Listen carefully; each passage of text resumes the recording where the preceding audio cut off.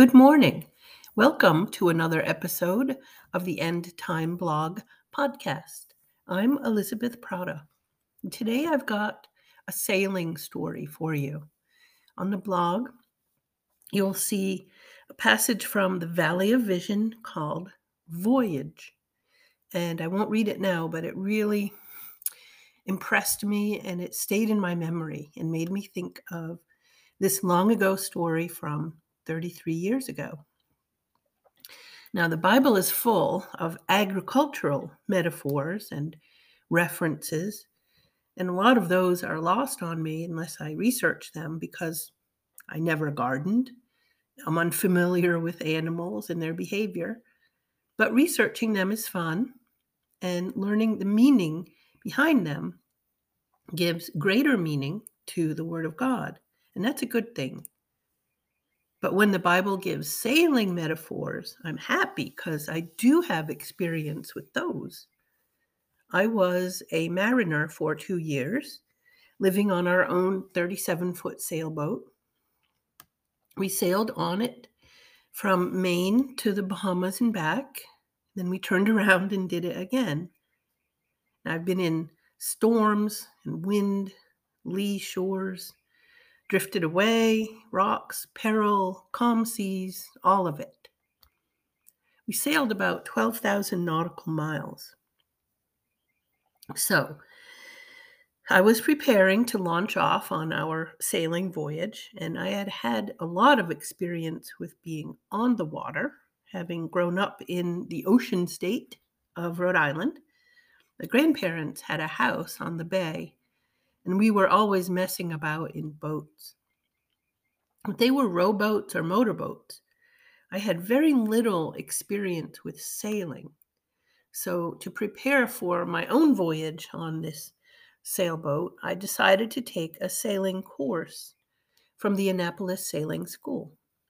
It was a 4-day journey from Tampa, Florida to the Dry Tortugas off Key West and back. It was captained by an experienced sailor who would teach the students who signed up.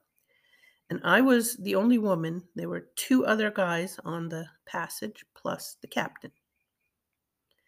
Now, from Tampa, Florida to the Dry Tortugas is about 150 nautical miles. So that meant we'd be making an overnight passage after pulling into Venice, Florida for a short replenishment. The area around the Dry Tortugas is very shallow with shoals. That means we could go aground if we strayed from the navigable channel. You see down in that area of Florida, the lighter blue water is shallower, and it gets lighter and lighter blue till it's white, which is shallowest of all, meaning it's sand. Now, on the way, we ran into some technical trouble. Now, my voyage was 33 years ago, so I can't quite remember exactly what the trouble was. The Global Positioning System, or GPS, had been invented, but at that time it was military use only. And so we relied on the old Loran to navigate and to see our position, and as a backup, radio direction finder, RDF. So along the way, the weather kicked up, of course. Just as the boat was in trouble, the weather turned nasty. Waves piled up. And because we had to pull into Venice and wait and get fixed, and then took off again, making our stay there a lot longer than we'd anticipated, we wound up approaching the Dry Tortugas at night. Not good.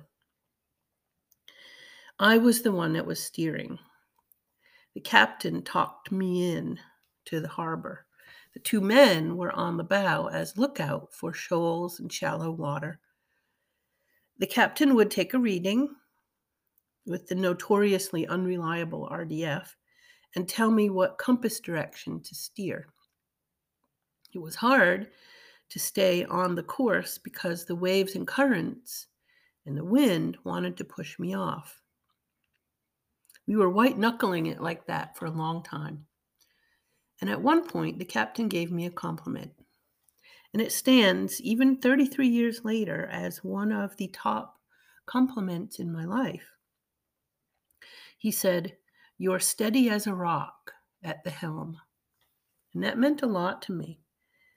I had worked hard to adhere to his guidance and his directions in order to make harbor safely. As with all my sailing stories, I try to compare to what I could learn from it to my Christian life. The experiences I had during my traveling years, the ones I call my Ecclesiastes striving after wind years, were all lessons. And what lesson can I learn from the drama of that risky passage to the dry Tortugas? Well, unexpected things happen as we go through the days of our life. Shoals, storms, nightfall, rocks, boat failures. But I had a compass and I had a knowledgeable captain talking me in.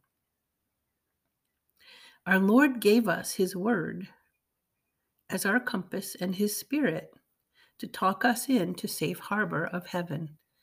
What we need to do is steer by that. On our own, we hit the rocks, we go aground, we get in all sorts of trouble. The only reliable guide is Jesus. His harbor is small and the way is difficult and narrow. And usually there'll be a storm or two or 100, but there's only one way to get there. Abandoning his word for our own ideas on how to steer will only bring trouble. We need to be steady as a rock at the helm, relying on the rock. I'll post links to my other sailing stories. There are a few. People have told me they like those. We've got Anchor, a sailing story, Marooned with Husband, The First Forced Isolation and Cabin Fever, Storm of the Century, Dock Queens, Drifting Away, Night Passages, Following the North Star, The Tongue is a Rudder, and Humdrum to Terror. All sailing stories, things that I've learned from those years in my life as I've become saved and through my sanctification and seeing and reading Ecclesiastes. Well, this has been another episode of the End Time Blog Podcast. Thank you for listening, and I hope you have a wonderful day.